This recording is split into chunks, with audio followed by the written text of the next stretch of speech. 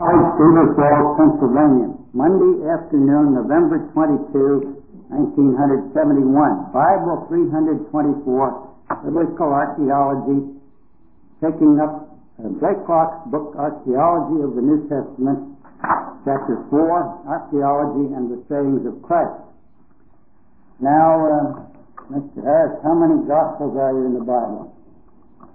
Four. If you're talking about the Gospel as a message, there's only one. But if you're talking about it as a book, there's four Gospels, Matthew, Mark, Luke, and John.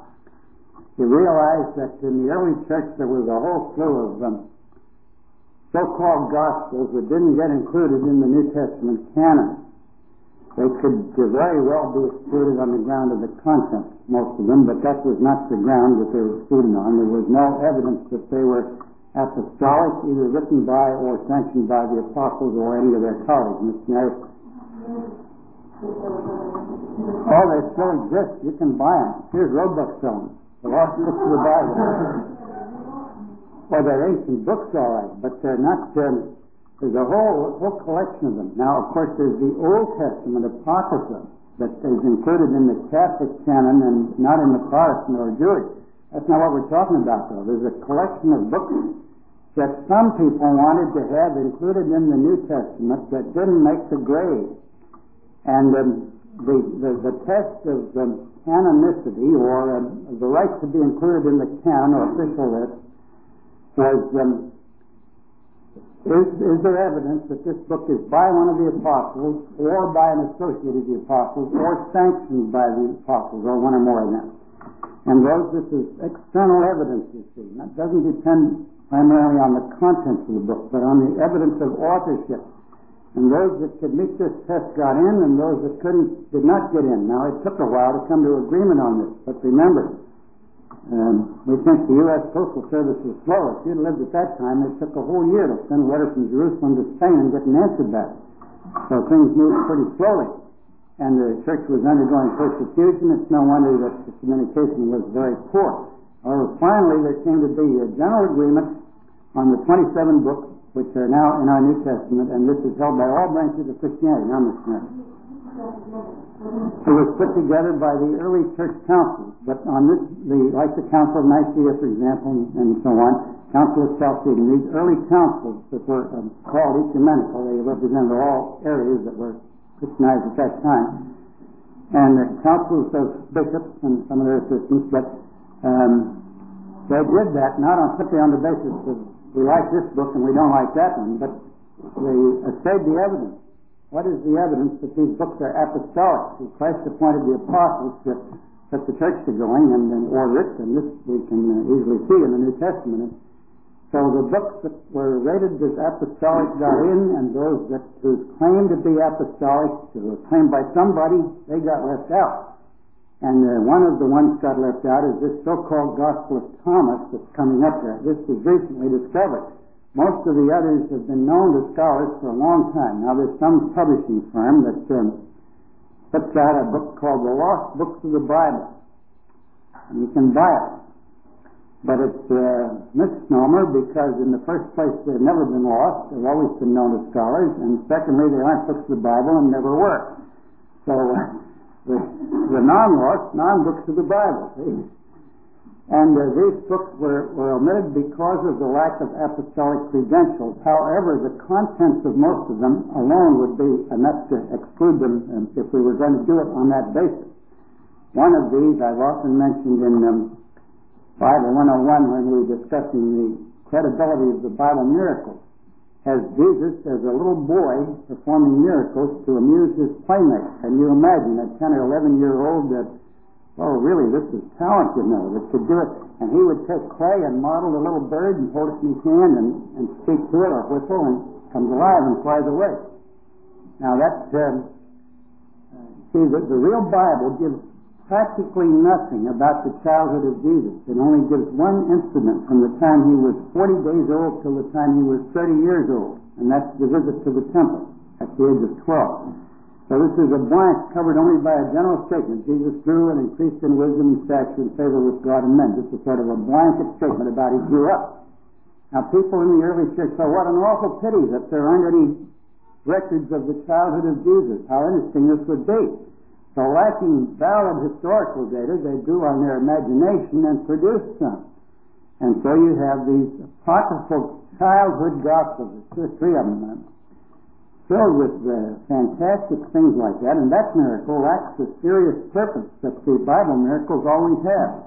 It doesn't have the marks, Mr. Harrison. Have you ever read the Aquarian Gospel of Jesus the Christ? The Aquarian? Is this an astrologist book? Yeah, this is a new one. No. One of the guys says he claims to be inspired by Jesus Christ in Mormon church. Well, that doesn't matter very highly to me. Like, it goes along with what the church is. Yeah. As far as what's included, but it also goes the years that weren't covered. Where does he claim to get it stuff? Says it was divinely inspired. Oh, right out of the blue sky. Let's see, yeah. Missionary.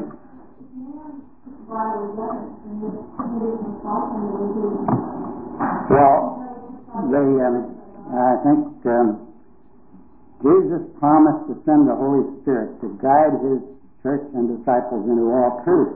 And while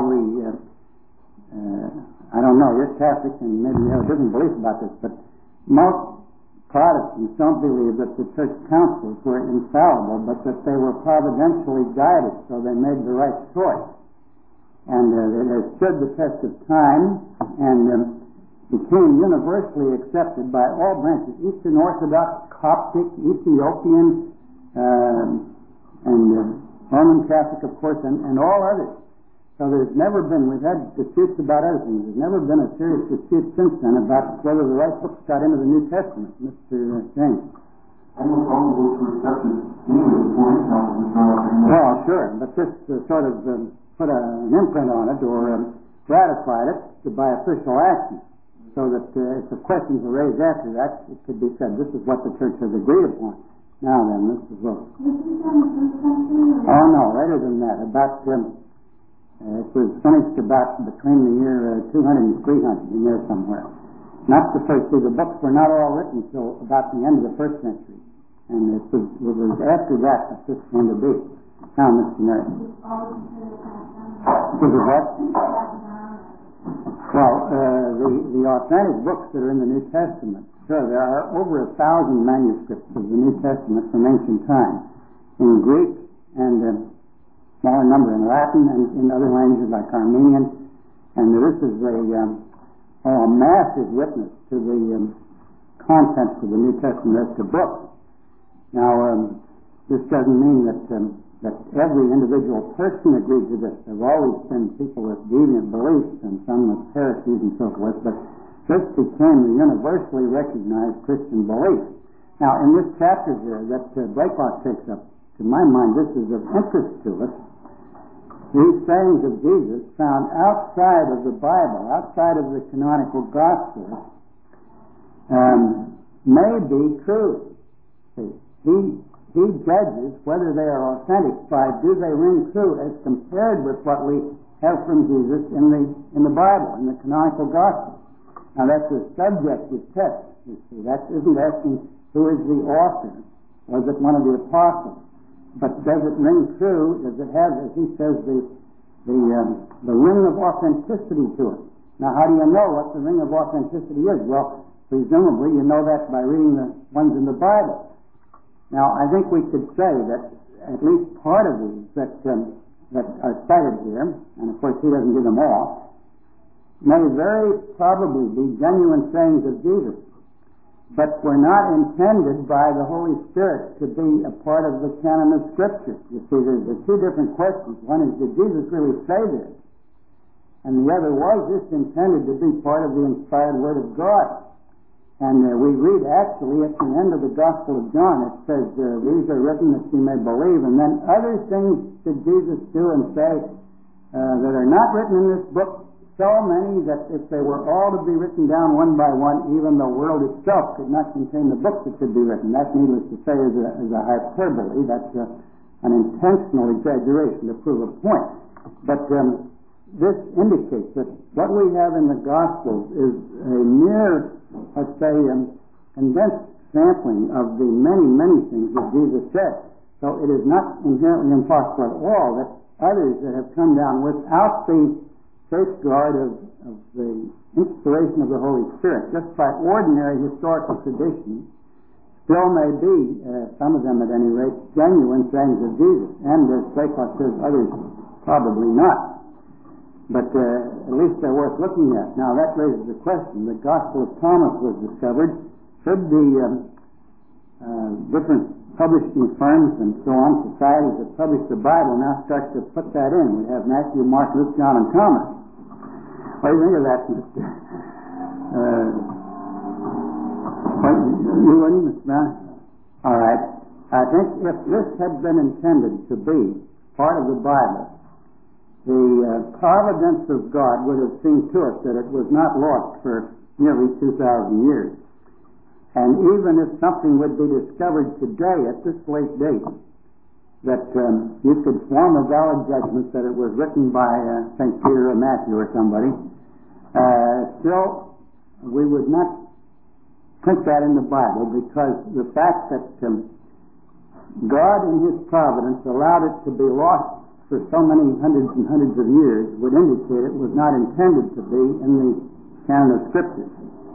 However, if this is hypothetical, we haven't found such an authentic book by one of the apostles. Now, starting out with this 4th chapter, Archaeology and the Sayings of Christ, the author says here that there's some strange sources of some of these things, and one is from a Mohammedan poet. You know, the Mohammedans class Jesus as a great saint. They consider him second only to Muhammad. That's not high enough honor for a Christian, but they honor Jesus, but do not recognize his divinity or as the Son of God, and they, of course, rate Muhammad as higher than Jesus. But they do claim to honor Jesus. And this is the saying here: a group of people were looking at a dead dog. Is that an edifying spectacle? And this dead dog evidently considerably the worse for wear. And they make various unkind comments about the poor dead dog. When Jesus is reported to have said, "But his pearls cannot rival the whiteness of his teeth." And someone hearing this said, "That must be Jesus of Nazareth that said that." Now, I don't know, what would be the point of a remark like that? Pearls cannot rival the whiteness of his teeth. What do you learn from that would help you to be a Christian?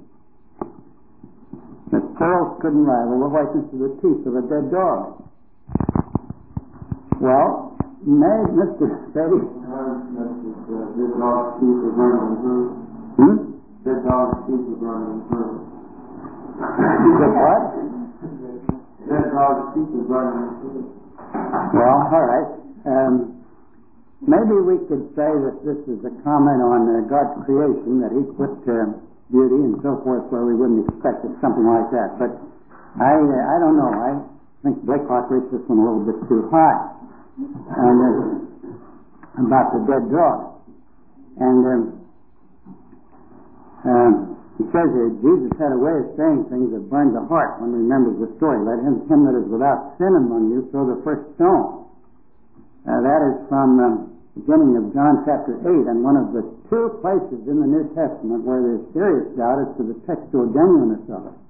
He quotes this. It may be genuine, all right, but there's question as to whether it's genuine at that place in the Gospel of John. The oldest manuscripts leave it out, and some of them put it at a different place, and even in one of the other Gospels. So this is the question mark about that. Now, 599, a mosque at Agra. Where is Agra? Well, Mr. Wilson, where's Agra? Yeah, it's in India.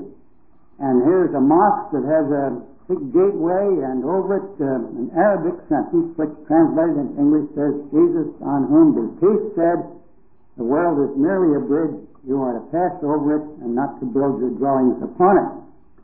Well, now, does that sound like, Mr. Johnson, that sound like something Jesus might have said? Well, now look, what's this? "Lay not up for yourselves treasures on earth, where moth and rust doth corrupt, and thieves break through and steal. But lay up for yourselves treasures in heaven, where neither moth nor rust doth corrupt, and where thieves do not break through and steal. For where your treasure is, there will your heart be also. In other words, don't bank too heavily on this present life. It won't stand the test, and it won't last, and it will let you down. But that which is eternal will not pass away. And if your life is centered there on that, you're on something solid that won't fail you. Now this is something like that. The world is a bridge. You're to pass over it, not build your dwellings upon it. Now this could be a genuine saying of Jesus. It's similar to things that he did say. On the other hand, how did this ever get to be over the doorway of a Mohammedan mosque in India? That's an interesting question, and I don't think anybody could answer it except with a hypothetical answer like he gives here. Which of the two apostles are said by church tradition to have preached the gospel in India? Mr. Thompson? Well, there's two of them. Mr. Harris? Thomas and Bartholomew, and especially Thomas. Now, let me tell you, there's a church with many thousands of people on the west coast of India that are called Thomas Christians, and claim that Christianity came to them first, not only go first, through the Apostle Thomas. And when the first missionaries, both Catholic and Protestant, went to India, there they found these people, Christians already, with a somewhat mixed up faith, but Christians, and tracing it back to Thomas, one of the 12 apostles. And this is not incredible at all. See, if Thomas didn't preach to these people, who did? Obviously, they have a form of Christianity. It may be somewhat distorted, but it's a form of Christianity. Where did they get it? They didn't just invent it themselves. Somebody must have brought it there. So evidently, this tradition is worthy of credence. Now, it says this is prior to the modern missionary enterprise. And Akbar, an emperor or a king, Akbar. Any of you know when this fellow lived? Well, Akbar was a Mohammedan ruler in northern India, and he died in 1605, just 15 years before the Pilgrim Fathers landed at Plymouth Rock. He was born in 1542 and died 1605. And this man was what we would call a syncretist. Now, what is syncretism? Mr. Nary? Yeah, two or more, and put them together. And this is a tendency that has existed in the Far East and still does. The idea that all religions must be basically one and have the same basic idea, and we'll put them all together with good points of all and the bad points of none, and get the ideal religion by a sort of a composite in this way. And I have, I was in my office in China once, and two Chinese dressed up in the flossiest, fanciest, most expensive silk garments came in, and here they represented a syncretistic organization called the Five Religions Virtue Society. The Five Religions Virtue Society. This was Christianity, Islam, Confucianism, Buddhism, and Taoism. 5 religions. And they claimed that all these were basically the same, and their organization was based upon all 5. And they were dedicating a fancy new expensive building and wanted me to come and appear on the platform and sit in a row with the Buddhist priest and the Mohammedan mullah and so forth. And I didn't go. And I refused to go to this. And I said, I cannot participate in this. This would betray my faith and give a false witness that I believe these religions are the same. Don't you believe that all religions are the same? I said, no. All religions except one are the same. This fellow said, why? The purpose of all religions is Shu Dao Xing Shan. Shu Hao Xing Shan. To cultivate virtue and perform good works. I said, well, that's what you think. But Christianity is salvation by the shed blood of a substitute. and this is unique. Well, they didn't see that. So I refused. They were kind of miffed too, but I wouldn't go. And what did they do? There was a Japanese Christian pastor in town. He was a blind man doing missionary work. We used to joke about it. They got a blind pastor in that church so he couldn't see what the members were up to. But anyhow, they got him. And he went there, and I saw the printed program later. He went there and spoke representing Christianity. I don't think he should have done it. But this is syncretism. And it's a strong tendency. And of course, this would be of little interest to us if it didn't try to hook Christianity in on the deal. But when it tries to involve Christianity in this, it inevitably drags Christianity down to the level of mere human, let's say, social service agencies and that kind of thing. Now, this man Akbar, he was a syncretist. And like others, he wanted to combine religions, and he tried to put them together, and in doing this, he gave this much honor to Christ to put a saying of Jesus up over the gate of this temple. At least Blakelock says maybe that's how this thing got over this mark. Maybe it wasn't, but this is at least a plausible explanation of it. Now, this saying of Jesus, the world is a bridge. You cross over it, but don't build houses on it. Who builds houses on bridges? Well, we don't today, of course. Blakelock says the old London Bridge, people built houses on it. There were no bridges in Palestine. The Jordan is the deepest ditch on earth, but there never was a bridge over it till Roman times. The Romans took 2 bridges over the Jordan, but I think later than the time of Jesus. No bridges over the Jordan. You crossed it by fords. Certain places where the river was widened out, and therefore the water shallow, and you could go across either in shallow water or from stone to stone. That's the Jordan. But it is recorded that Jesus once in his life made a trip to Tyre and Sidon. Now, I don't want to take too much time on this one point, but Blakelock doesn't say where the Bible says that. I'll give you the reference. I looked it up. Matthew 15, verse 21. Matthew 15, 21, and Mark 7, 24 and 31. Just north of Palestine, of course. Just north and east, up the coast, a little bit beyond the limits of the Holy Land. And then made a trip there and then came back. And it is possible that while there he saw the causeway that linked the old island of Tyre to the mainland. Now, Tyre was originally an island. Who built the causeway? And his name starts with A. Well, Alexander the Great, yeah. And he, in order to conquer Tyre, and he did and captured it, and largely destroyed it. But this causeway remains, and here's a picture of some of the debris of it there, still lying there. It can be photographed at this present day, page 55. And this later was covered with sand and so forth, and it got wider, and linked Tyre with the mainland, so that today Tyre is connected up with the mainland, but the ruins of Tyre. But in Jesus' day, this causeway was narrow enough that you could call it a bridge, maybe, or at least it looked like a bridge. It served the purpose of a bridge, to get across there to the island of Tyre. Yeah, Mr. Mary.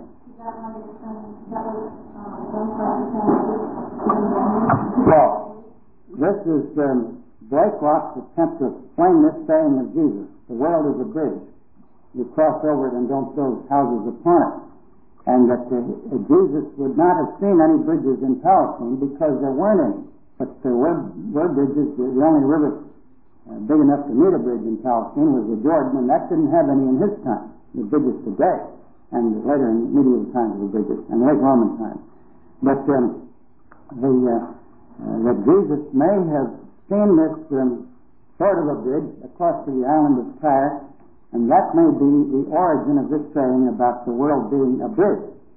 And so he ties that in with the idea we have no continuing city, we look for the city that has foundations. It's the spirit of Abraham. Now then, page 56, the exclusion from the gospel.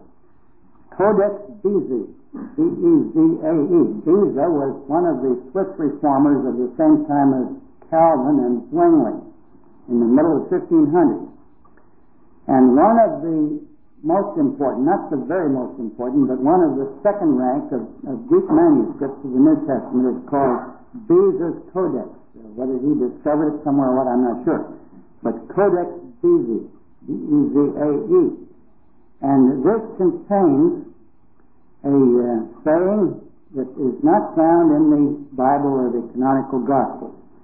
On the same day, seeing someone working on the Sabbath, he said to him, "Man, if you know what you are doing, blessed you are. If you do not know, you are cursed and a transgressor of the law." Now, I wonder, does that sound like something that Jesus said?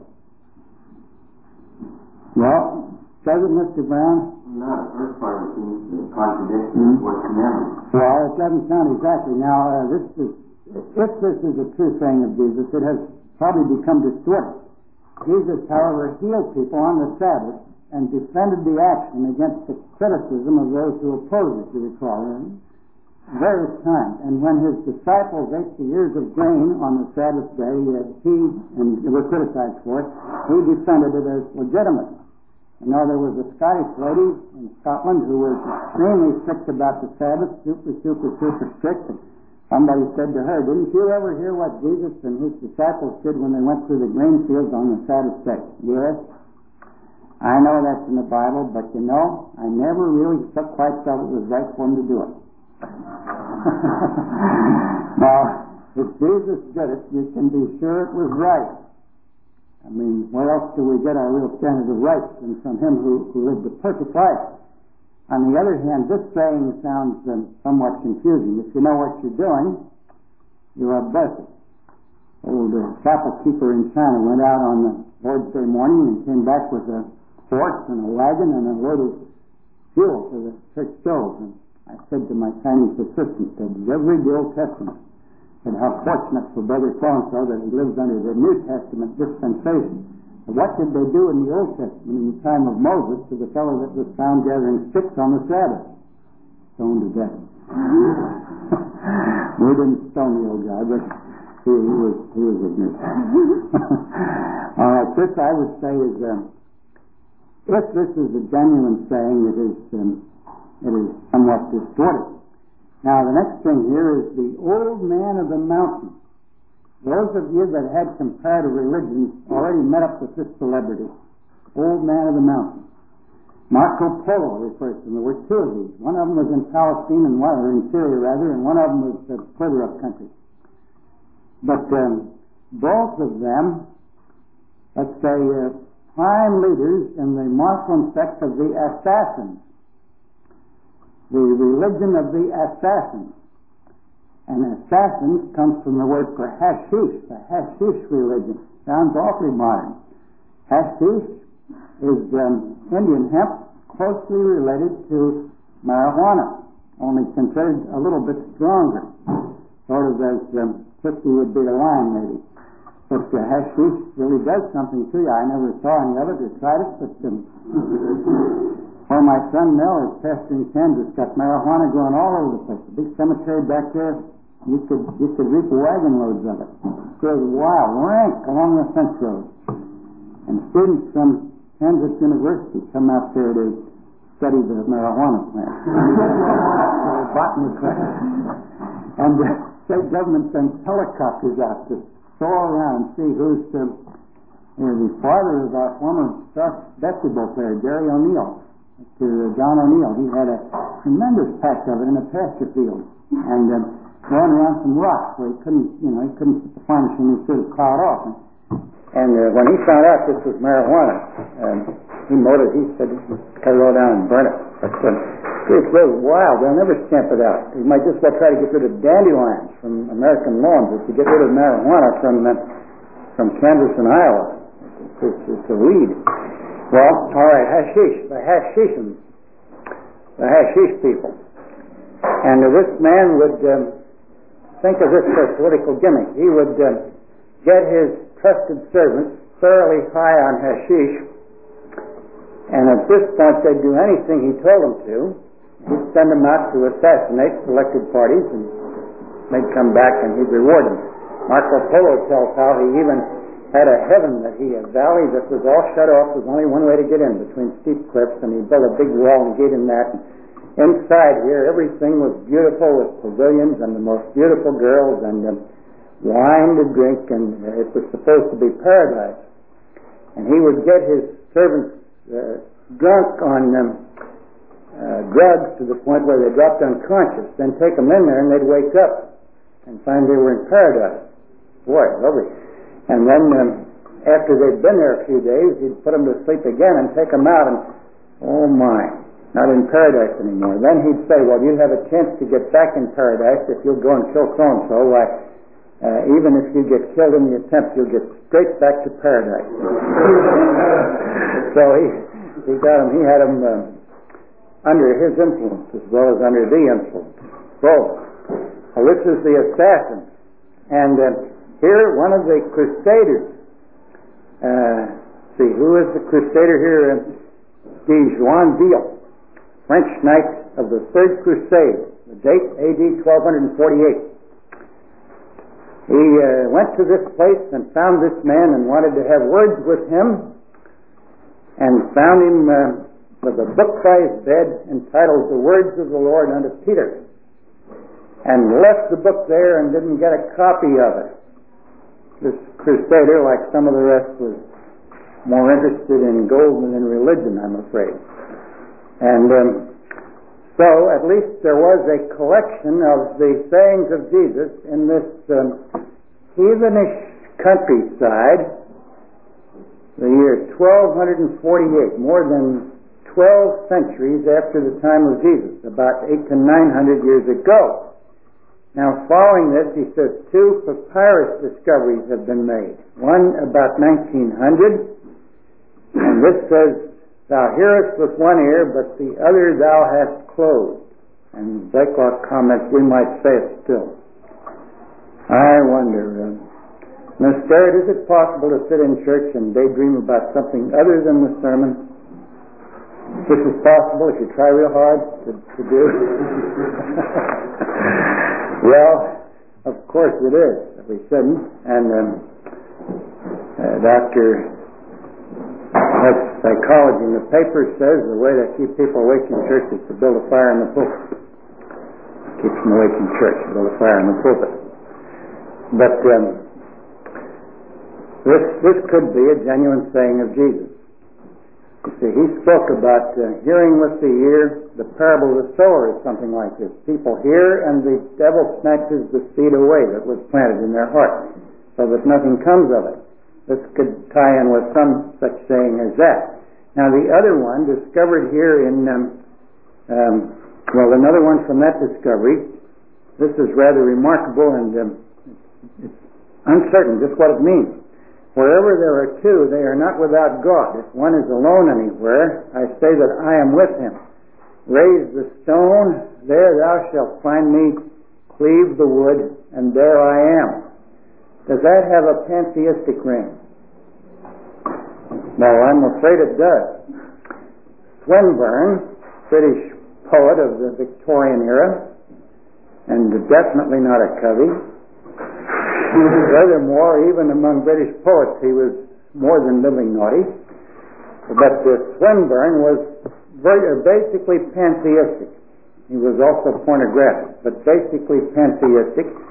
And he spoke about the dust that is God. The dust that is God. Only a pantheist talks about the dust that is God, or the God that is dust. And this, cleave the wood, and there I am. Raise the stone, and there thou shalt find me. The most natural interpretation of that is that it's not a saying of Jesus and is basically pantheistic and comes from some Greek or other Oriental source rather than from Jesus, although attributed to him. It might, however, of course, bear a Christian meaning if you interpret it in that direction. Now, then 1904. Further papyrus discoveries with sayings attributed to Jesus. Lower part of page 57, let him who seeks cease not till he finds. When he finds, he shall be astonished. Astonished, he shall reach the kingdom, and having reached the kingdom, he shall rest. That sound like anything Jesus ever said? Seek and ye shall find, knock and it shall be opened unto you, ask and it shall be given unto you. This could be a possibly somewhat distorted tradition of a genuine saying of Jesus. Having reached the kingdom, he shall rest. Seek ye first the kingdom of God and his righteousness. See, this is the summum bonum, the highest of all possible good. And that's kind of a saying that reflects that idea. And wonder at the things before you. This is the first step to the knowledge that lies beyond. And Blakelock says this links Jesus with Plato. Well, maybe it doesn't too. But anyhow, it's interesting to notice. Now, the treasure in earthen vessels. Where is Naj or Nag Hammadi, spelled N-A-J or N-A-G, Naj Hammadi, and what was found there? And when was it found? Well, Mrs. Wilson? Something about the services. Last year we had one of those books you were talking about, the lost gospel, the lost things of Christ or whatever. And this just brought to mind, you've got all kinds of... Last year? You mean in this course? Oh, no, David James had the book. Oh, yeah. Mm-hmm. And, you know, he says that when Jesus was Plato, had all kinds of pagan-type synthesis in it, and little heresies and stuff coming out to it. Well, you know, all this can be taken as the Romans used to say, cum grano salis, with a grain of salt. And we should be, if God intended this to be for our instruction as the teachings of Jesus, it would have been in the Bible.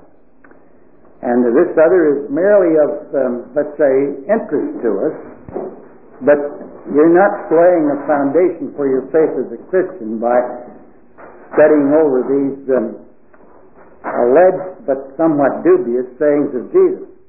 Now, Nag Hammadi is in Egypt, between Cairo and Luxor, and this was found there in 1945, and pottery jars with scrolls sealed in them, similar to the Dead Sea Scrolls. Picture given there, those pictured there, however, are not from Nag Hammadi, but from Qumran. These are from the Dead Sea Scrolls community. And these finally did reach the Western and modern and well-equipped scholars. And so you have found in them, page 59 now, question 52, the so-called Gospel of Thomas. A little bit of this had been found in 1903 in a papyrus, and now the whole thing was found. Now, in the first place, is this the same kind of a book as I'm not talking about divine inspiration, but the literary structure of it, the same kind of a book as Matthew, Mark, Luke, and John? Now, Matthew, Mark, Luke, and John give not only sayings of Jesus, but a story of his life. Not a complete biography, but a great many things that he did. They narrate his birth and many actions of his. Whereas the so-called Gospel of Thomas is a collection of logia, or sayings only. It's just a collection of sayings. If you want to compare it with something, you could compare it with the Sermon on the Mount, maybe, Matthew 5, 6, and 7. This is only sayings of Jesus, you see. But if you take Matthew, Mark, Luke, and John as a whole, they give you the life of Jesus and his crucifixion and resurrection and many actions of his, in addition to merely a listing or an inventory of sayings. Now, he says that some of these are inconsiderable. That is, not worthy of being considered, I guess, and contain none of the edge and patina, so characteristic of biblical utterances of Christ. The edge means like the edge of a razor blade.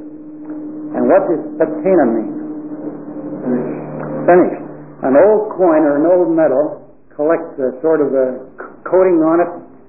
You can polish that off and make it bright again, but don't expect to ever sell it to a museum for a genuine old coin. If you do, an old coin gets this sort of a bronzy coating to it, and this is the mark of being old and ancient.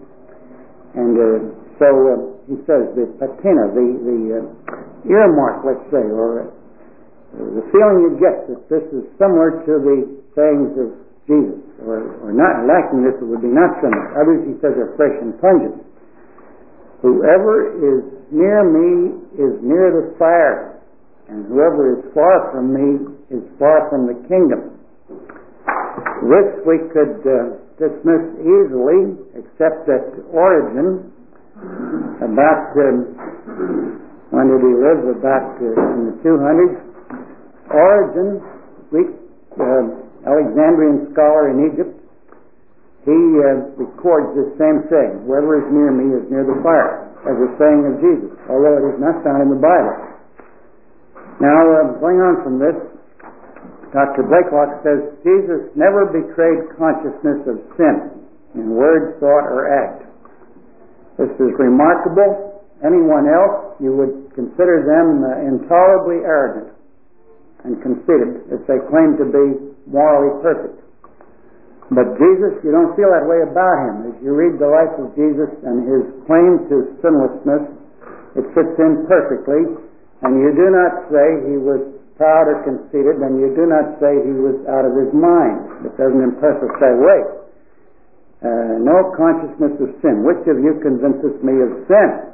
This is increasingly evident from the kind of things they charged against Jesus. Now you go to get nominated to serve on the Supreme Court, and the Senate is going to give you the once-over to see if you're fit to serve on the Supreme Court. And if there ever was anything in your past record from the day you left your mother's apron strings till now that you ever said or did that isn't just quite right, why, they'll find it out.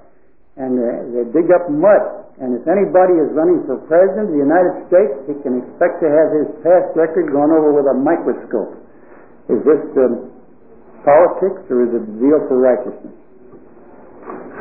I'm afraid it's politics. But anyway, look at the kind of things they charge Jesus with. This is evidence that, we'll stop in just a jiffy here and pick it up where we left it. This is evidence that they had nothing real to charge him with. He healed a poor sick man on the Sabbath. Things like this. If there had been anything real that Jesus had said or done that was wrong, you can be sure they would have brought it up. And when they brought up things like that, which shows there was nothing really there that they could bring up. Now, I'm going to mark where we stopped, and we'll pick it up from there next time.